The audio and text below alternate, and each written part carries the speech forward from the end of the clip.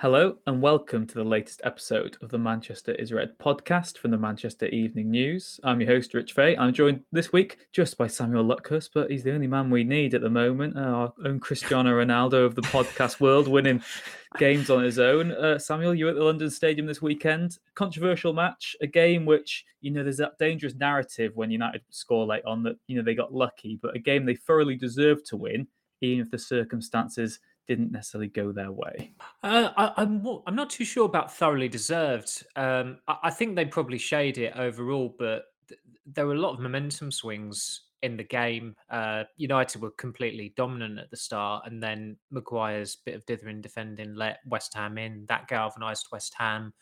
The delay to the first changes United made was countered by Moyes. Yarmolenko came on, and there was a period of pressure there from West Ham. But United, when they were direct with their play, they always looked threatening. And the second half was a bit leaden. And in fairness to Solskjaer, I was thinking at the time, well, what's the first change going to be? And it was quite difficult to pinpoint it. And he was pretty original with his thinking in that he took Pogba off when he was probably the most accomplished of the midfielders. Well, not probably, he was. But Lingard certainly had to come on. His impact was profound, as we saw.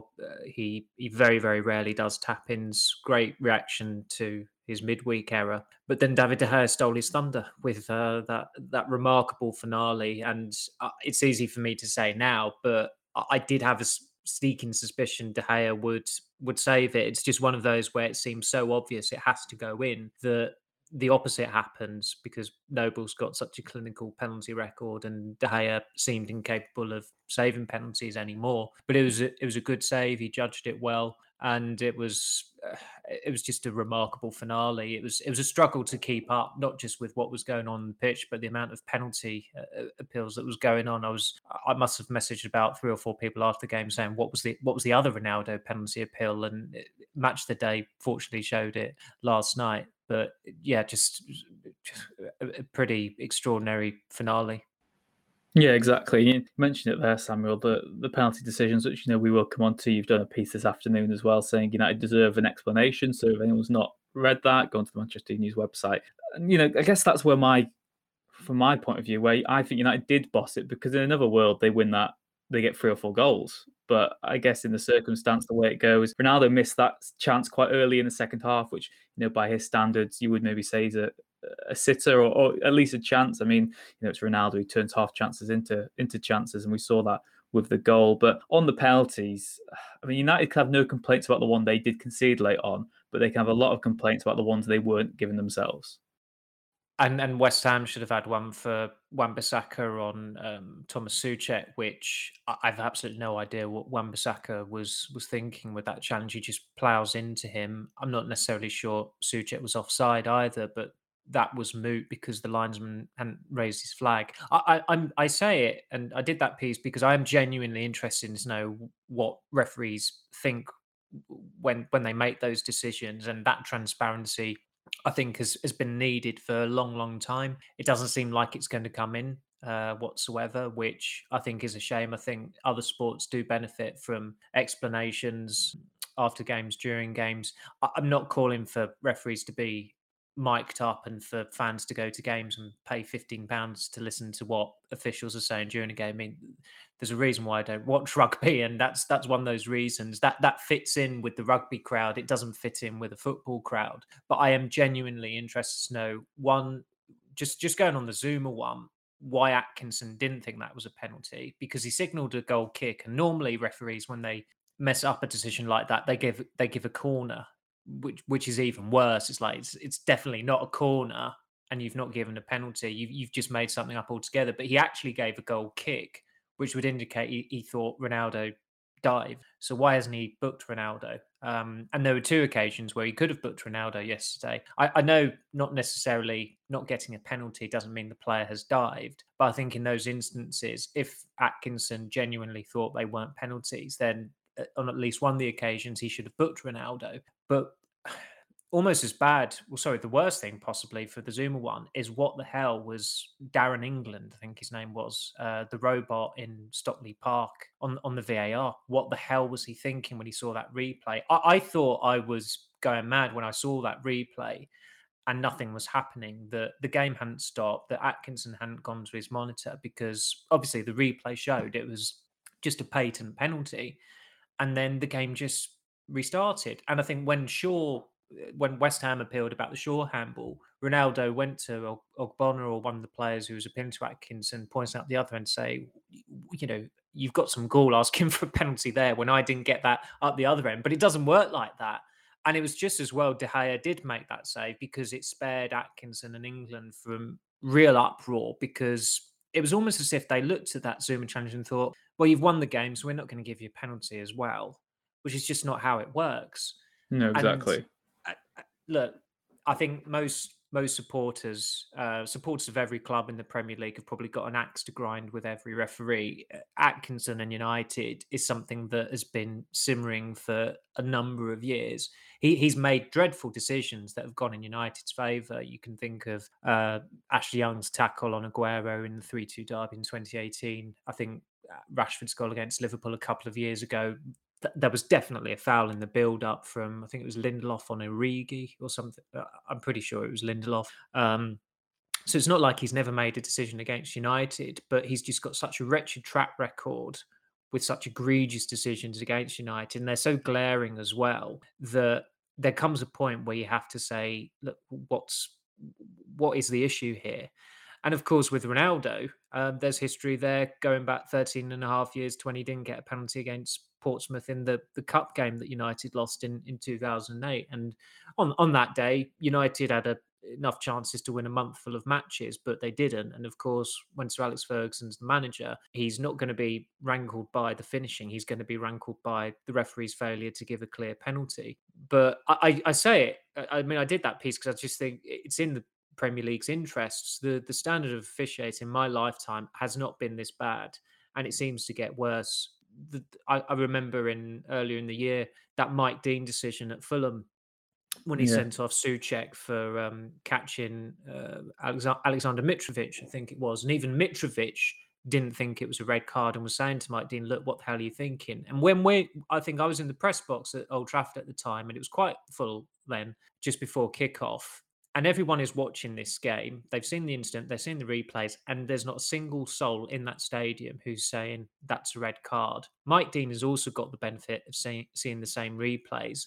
And then Kel Surprise, Mike Dean sends off Souček, and thankfully the red card was overturned, and it didn't really compromise West Ham that night. I think it was quite late on in the game, but there are just some referees who I'm pretty convinced are not focused on improving as referees or improving the officiating in the Premier League. Their focus is on grandstanding and attention seeking. And ironically, when they get a certain level of attention from a certain section of supporters who do not take kindly to their decisions, they don't like it. But it's just very, very difficult to sympathise with them, because okay, they've got a very difficult job to do, but they've been allowed to do it for as long as they have, and they're not getting better, they're getting worse. Atkinson, I think this is the 16th season he's refereeing in the Premier League.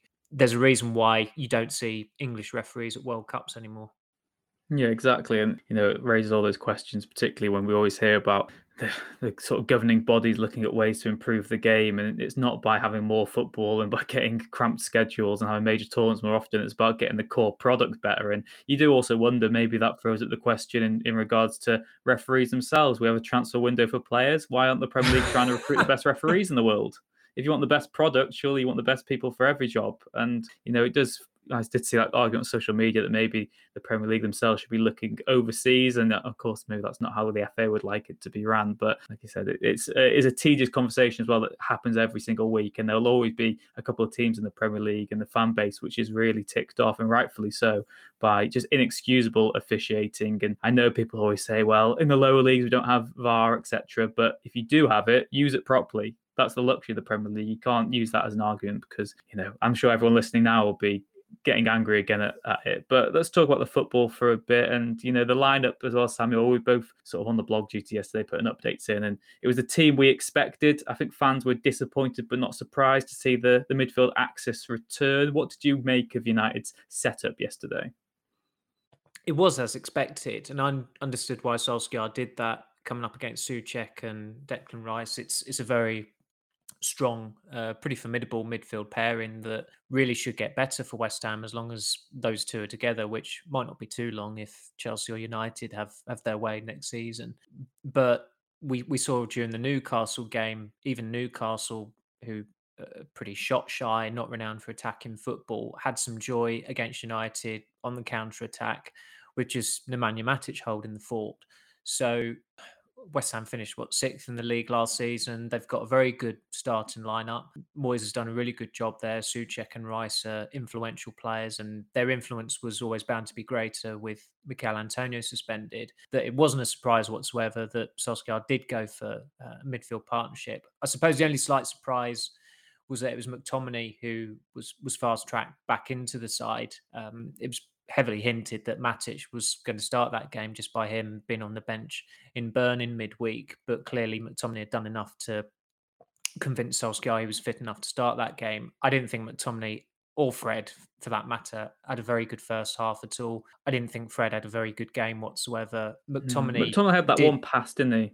McTominay got better in the second half. I think he was a bit too tentative at times in the first. That's bound to be a symptom of a player coming back from an injury and also surgery that he had on his groin as well. But he was a bit more himself in the second half. But Fred, at the risk of sounding a bit like Dave Hughes now, but at the London Stadium, as you know, it's quite a decent vantage point to get a good perspective of players' positionings. And Fred always seems to be in the wrong position when there is a counter attack going on. And when he has misplaced a pass, he never seems to be in a position to mop up his own mess quickly enough. And the West Ham goal, one of those two midfielders has got to be in a position to be on Benrahma far quicker than they were. I think Greenwood and Wan-Bissaka and Varane, who obviously deflected the ball in, were on Benrahma quicker than either of the two midfielders, when that was an area for them to be occupying, whether it was from a slow build up from West Ham or whether it was a breakaway. So that's always going to be an issue, that area. And as you said yesterday,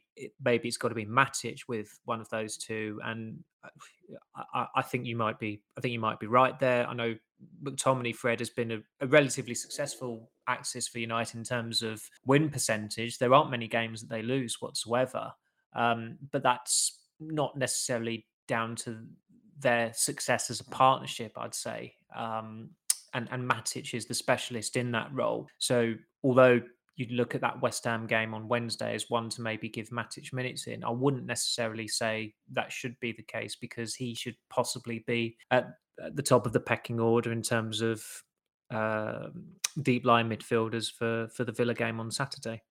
Yeah, exactly. I think it is sort of important, like, sort of difference, isn't it? Because whenever we talk about that McFred or whatever it is axis, whenever anyone throws that partnership in, it's always those two together, but no one really discusses Matic as part of an axis. They always say, well, he's a specialist, so he has to go there. And like you said, Samuel, I think everyone knows the long-term answer is to have one holding specialist for United, so they can go a bit more expansive up front. They can play to their strengths, but at the moment, they're just not good enough to do it. So I agree. I think Matic, McTominay, to me, it's got a bit of everything, really. And I think gives you this, the footing defensively. And then, of course, McTominay plays a bit further forward because that's what Solskjaer loves from him. But, McTominay, like you said, coming back from surgery, still in that identity crisis that he wants to be an attacking midfielder, but he's better suited and United need him to be a defensive midfielder. But I do feel like that is the way United can solidify things going forward. And of course, everyone knows the elephant in the room is next summer. Like you said, someone a la Declan Rice could be the answer. But then we even saw ourselves, Declan Rice isn't a centre defensive midfielder. He'd be an improvement on the axis, but he wouldn't be that sort of Kante who's just at the base of your midfield making everything tick. So It's going to be very interesting to see how Solskjaer does sort of handle that one. And you mentioned it before, Samuel, there was that feeling De Gea would save the penalty, but did you have the same feeling that Jesse Lingard would find the score sheet when he came off the bench? Not necessarily, but he's obviously got form for it, recent form with that lovely goal he scored against Newcastle the other week. But I think my dad said Souness was saying on punditry after the game, like, what the hell was Zuma thinking? He just shows him inside, and you can't show someone who's such a good clean striker with the ball that gap. And it was pretty.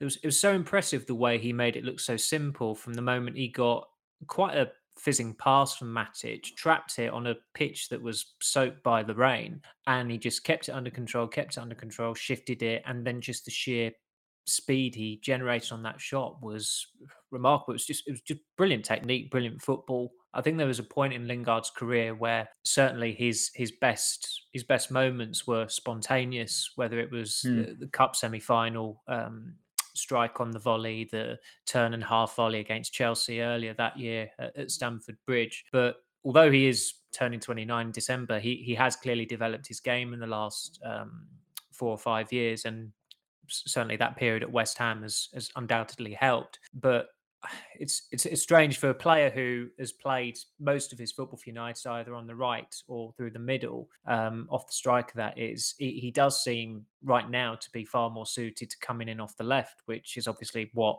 a lot of players in the United squad Yeah, I want think I to do. counted 7 of them yesterday that would prefer that role. You've got Pogba, Yep. Rashford. You've got Martial, who's better on the left because he's not going to play through the middle. Lingard. You've Yeah. then got the two youngsters in Elanga and Shoretire, who both left wingers who cut Yeah. inside. And you've got Sancho, who's arguably better on the left than the right. But you've got one position. Yeah, which is the dilemma, and that was evinced yesterday as well by the fact that it was Sancho who made way for the two midfielders coming in, because it couldn't be Greenwood because he's had a very good start to the season. It couldn't be Ronaldo because he's Ronaldo. It couldn't be Pogba because he's had a very good year and he's had a very good start to the season, and it couldn't be Fernandes because he's Fernandes. So I didn't really have much of a gripe with the team that Solskjaer picked, other than that it seemed as though McTominay was rushed back a bit, and certainly going off his first half performance, he needed 45 minutes to get up to speed. And as I said, in the end, he did improve after half time, and he was more like himself. But that, against another team, that might have been a costlier decision. But as I said, I think it was inevitable that Solskjaer was going to get pilloried for playing Fred and another midfielder. And when obviously it's McTominay, it's the whole McFred thing, and people have a bee in their bonnet over that. When you go back to the Europa League final, I think if Fred and McTominay were the two midfielders and Pogba was on the left, I think United would have won that final. So again, I've said it before. Sometimes the best players don't make for the best team. No, exactly. And, hindsight as well is a wonderful thing because we were both there on the opening day of the season against Leeds. And when the team news dropped, everyone Yeah, rolled their eyes thinking, God, this is exactly what we don't want to see. And it worked. And yeah, credit to Solskjaer for that. And I guess, again, that is another narrative which has been important this week, Samuel, because on Tuesday night, Solskjaer was rightfully criticised for his substitutions, but his game management was a bit better, I thought, against West Ham. And like you said, the substitution was brave to bring Lingard on, but it worked. And, when he brought Martial on at Young Boys, you sense that was just in the hope he might do something rather than any belief that he would be able to influence the game. But you sense with Lingard, he actually would. And, like you said, Matic to Lingard, two subs link up for the winning goal. But for you, again, this season, it does feel like it's all going to ride on just Solskjaer as an individual, how he adapts to yeah. this new environment. And like I said, unbeaten in the league, it's hard to be too critical, level on points with Liverpool and Chelsea, who, can't do much wrong in the media's eyes. So what have you made of Solskjaer so far this season? It has been a peculiar start in a lot of ways, because there has been an awful lot wrong with United during games, and certainly the performances away from home have not been particularly great. I wouldn't say. In Bern, had they got a draw, obviously that would have softened the inquest, if there would indeed have been an inquest. And the fact that it was the first group game helps, because they should still get through, even though they've got tougher opponents to come in Atalanta and Villarreal. But there've been too many occasions where his in-game management has been dubious at best. And I certainly agreed with putting Lingard on. I think I'd have put, if he was to make just one change rather than two changes, which is what he did at West Ham, then I'd have said it should be Lingard, because although he had the error in the week at Young Boys, he's been in better form than Sancho in the last month or so. He had a very good pre-season. He'd have started the season had he not contracted COVID as well. So it was a brave decision to take Pogba off. I don't think too many people would have made that, but it was, sometimes he does that. He has that original thinking about him, and I think the high point of that was last season when away at PSG. I still think that group game at PSG was probably his management, in-game management. That's the absolute peak of it in terms of the setup, how it worked well.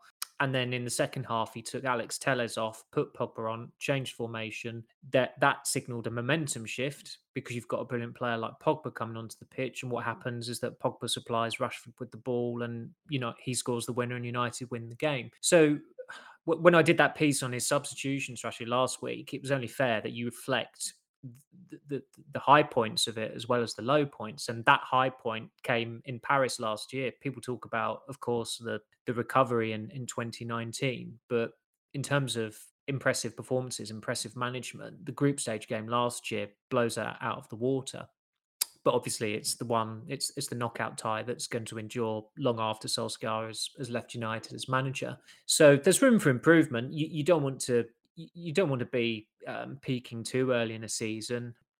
I think one of the best aspects about the home wins has been when United have conceded, they've responded very, very quickly, and then they've just taken Newcastle and Leeds to the cleaners. They probably got stronger in both of those games in the second half, which wasn't always the case in games, certainly home games last season. And they do seem to be a team now that is more capable of just wiping the floor off teams and not having these these gritty games where they're eking out results. I mean, they only took 4 points off West Brom last season, and the winning game out of those two was via a penalty, second half penalty, I think it was, and West Brom were unfortunate not to have got a penalty just before that. I think it was overturned, if memory serves me correctly. But I don't think United will be in that position where they're struggling to beat the fodder as much as they were last season. Sheffield United was probably the best or worst example of that, depending on how you look at it. But as you said, this is the season where it's all on Solskjaer. Ronaldo is going to be an individual success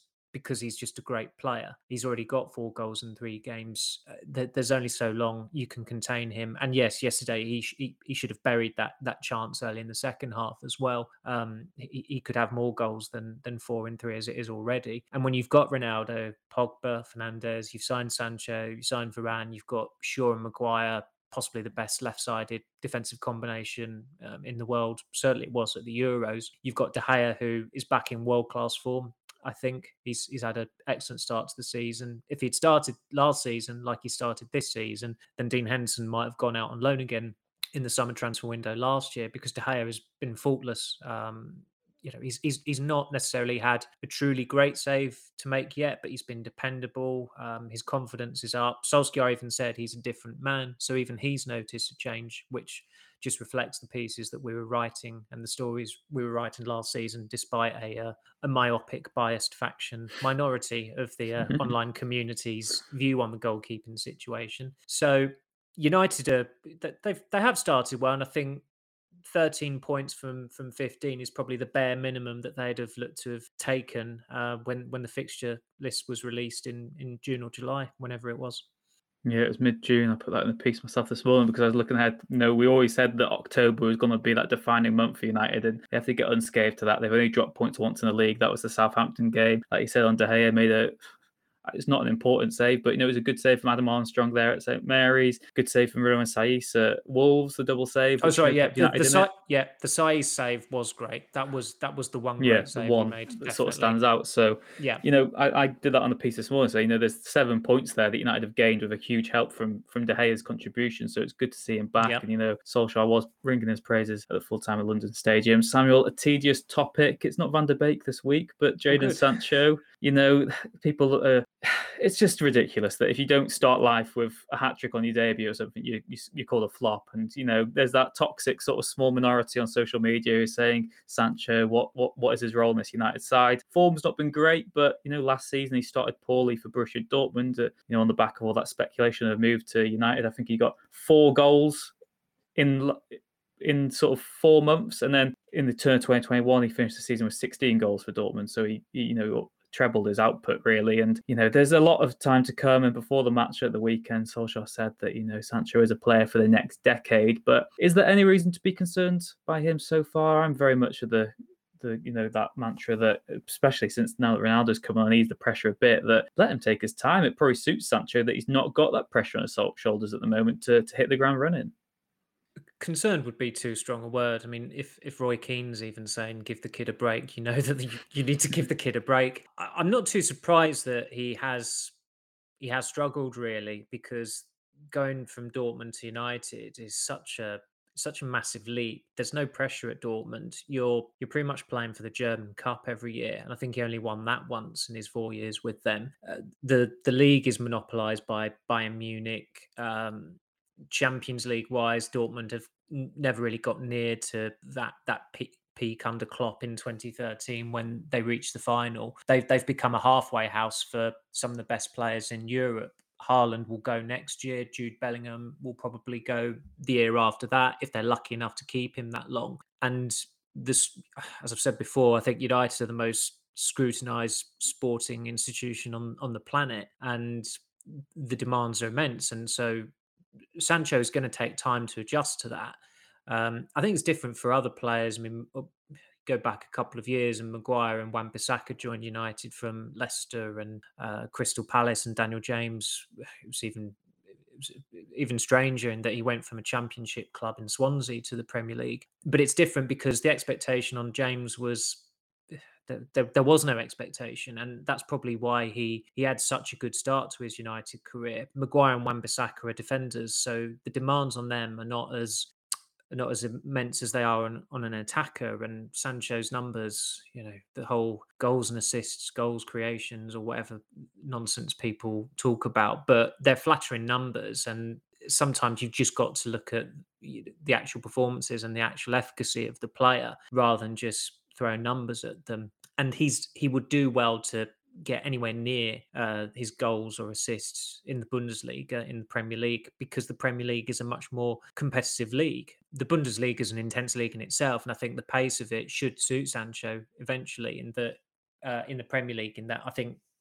those two leagues are more similar. They're possibly the most similar out of the top 5 leagues in Europe. But again, he had to be the fall guy on Sunday. As I said, I completely understood why Solskjaer brought in 2 midfielders into that game, and Sancho had to be the one to be dropped. So fair enough for Solskjaer to make that call. It was the right call to make. I think it reflects well on Solskjaer as well that he's not going to just play a £72.9 million summer signing for the sake of it. There've got to be times where, not times, you've just always got to put the team first. And I thought that decision was in the team's best interests. And of course, when you send Sancho on the second half, there's a chance that he can make something happen, that he can contribute to it. Now, okay, he didn't, but I'm sure there'll be occasion at some point this season where he will have a game-changing impact off the bench. But also with the Euros in the summer, he did not have a good European Championship. There was not great feedback from the England staff regarding his training performances before he did get a look in against Ukraine in the quarter-final game.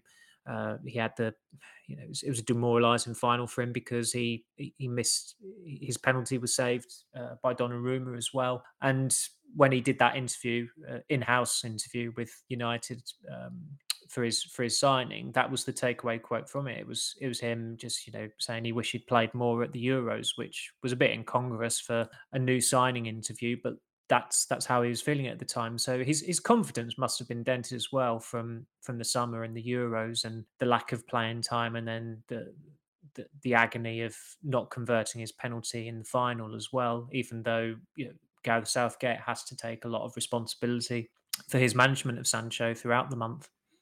Yeah, he thought maybe David Moyes would have learnt that when he sent Mark Noble on just to take a spot kick on Sunday as well. And yeah, I've just got Solskjaer's quote up from pre-match West Ham, and he said he's 21, he's learning the game, he's learning how we train, he's learning how we play, he's learning the Premier League, but he's coming hungry to learn. We know his talent, and we signed him with a thought that we're going to have a top forward here for the next 10 or 12 years. Jadon's finding his feet. It's unfortunate that he fell just ill when he was going to come in, so he was out and he lost a bit of preseason, but he is working hard and he will be good. So Solskjaer's backing we're so early into the season. It's not even the end of September. We can't be that gunko. You can't be too hard sort of in or out on any player at the moment, and that's another thing that's made this week so ridiculous. Really, some of the criticisms we've seen, particularly of Solskjaer and etc., of what United season is going to be like. It's too hard to go that negative, and so much can change. And United are back in action on Wednesday, Samuel. The Carabao Cup's an interesting one this season. It's not one of the targets United probably will have set out before the start of the season, but they do need to end this trophy drought. It probably is the clearest opportunity of a trophy this season. We've both been at Carabao Cup games the last couple of years, and we've said that, it's got maybe a bit more excitement than the FA Cup at times because the nature of the players who get to play, the excitement, the good away allocations, the way that it's all scheduled, really. It is, a competition which I think United have to embrace. Looking ahead to the team selection as well, Solskjaer already hinted after the West Ham game that Lingard will be involved again against his former side. It's always a tricky one when you face the same side in a space of a couple of days. Expect lots of changes, but which type of players are you looking to see in action for United in midweek? Well, we might as well mention Donny van der Beek now because I think it's pretty certain he'll start that one. He was unfortunate to come off at half time in Bern. I'm not necessarily sure he was the right player to hook. Well, I don't think United should have gone to a back three anyway. And Van der Beek, I thought, acquitted himself pretty well in the first half, but he, as his agent said, he's not been signed to play in the League Cup. And I think his agent also said he's not been signed to play in Champions League group games either. But that is what he's dream, getting used for. Yeah, that's all he's getting used for this month. It seems, because I don't think he's going to be starting against Aston Villa or Everton before the next round of internationals. But with the goalkeeping situation, Henderson would like to play, but Tom Heaton's was on the bench again. I don't think he's still not made his debut for Manchester United in either spell, so he's probably earned that, and that this week might finally be the week for him. With Henderson possibly coming onto the bench, I can imagine how badly that would be received by Henderson if Tom Heaton is starting in that game. It was. The influence of Rafael Varane is such that when I was speaking to Frida Fagerlund, who covers the Premier League for Swedish television, I said to her, I've just realised Victor Lindelof's not here at the London Stadium. And she's like, even I hadn't realised Lindelof's here. That's how forgotten Lindelof has become now that United have finally got Varane at the club. So nobody knows why Lindelof wasn't there. He'll obviously have had an injury of some sort, having played against young boys earlier in the week. But you'd have thought that Lindelof and Bailly would be the partnership if both of them are fit. If not, then maybe it is Phil Jones's time to finally play again for the first time since, what was it, January 24th, 2020, I think, the Tranmere game, which he scored in as well. Yeah. I'm sure a lot of people read the brilliant interview that Jonathan Northcroft did with him in the Sunday Times, which certainly did shed a different light on his situation. It was a genuinely revelatory read. The fact that he had knee injury issues before he even joined United does not reflect well on the United medical staff at the time. They've signed players since where they've flagged issues during medicals, and that's dragged out the process of a transfer here or there until it's been completed. So they have learnt lessons, but the fact that some low life would abuse him in front of his child in Hale is pretty appalling behaviour, and it's probably a chat he should have done a while ago. But as he said, the trigger was Rio Ferdinand's criticism of him last month, and I thought Ferdinand was hard but fair, but I was still taken aback by the tone he went with. It's almost as if Ferdinand's become a bit of a shock jock this season. I'm not too sure whether he's deciding to rebrand himself, but he was talking nonsense last week as well about Ronaldo getting up during the game in Bern, when I think I even tweeted at the time why Ronaldo and Fernandes were on their feet over a foul that was committed on Matic, I think it was, but Ferdinand just completely missed the point. And fair dues to Solskjaer, he had to put him in his place again in his briefing with the Sunday guys last week. So it wouldn't surprise me if Jones is involved in some way or form, because I think United feel duty bound to get him back to a level where he's frankly employable again, because his future can't be at United. I think that's got to be that has to be accepted now. His two goals now between now and January are to get fit as well as stay fit, and also put the feelers out as to which clubs might be interested in taking him on loan in January. And beyond the defence, Van der Beek, Lingard, I suppose Martial will have to start, because we still don't quite know how fit Cavani is, but Martial needs needs minutes, because it's kind of flown under the radar how frankly irrelevant he's been at United this season. Yeah, exactly. It'll be certainly an interesting one. I know those games, they do throw up those sort of interesting storylines. And it'd I be, quite like them. Yeah, I quite yeah, like the mass rotation. I think sometimes it's better when they're not televised as well. I think there's more intrigue when United aren't on the telly for these yeah, cup they're not games. always But watchable, are they? But they're no, not interesting. always, not always. But yeah, it's very, very rare United are not on television in the cup. And then when they're not on TV, like against Newcastle, it becomes a national story as well. So there's no Exactly. winning, Yeah. is there? We complain when they're on TV, complain when kickoffs get changed, and then when they stay as they're meant to be, it's also a crisis as well. But that's Manchester United, like you said, Samuel, the most criticised club in the world. Everything they do is wrong to some fan, isn't it? So we'll see what lies ahead this week. But yeah, thank you very much for joining us today on the Manchester Red podcast. Thank you, Rich. Appreciate it as always. And thank you very much, wherever you are in the world. Once again, thank you very much for your support, and thank you very much for listening to today's podcast. As always, please do leave a like and subscribe if you haven't already, and we'll be back later in the week.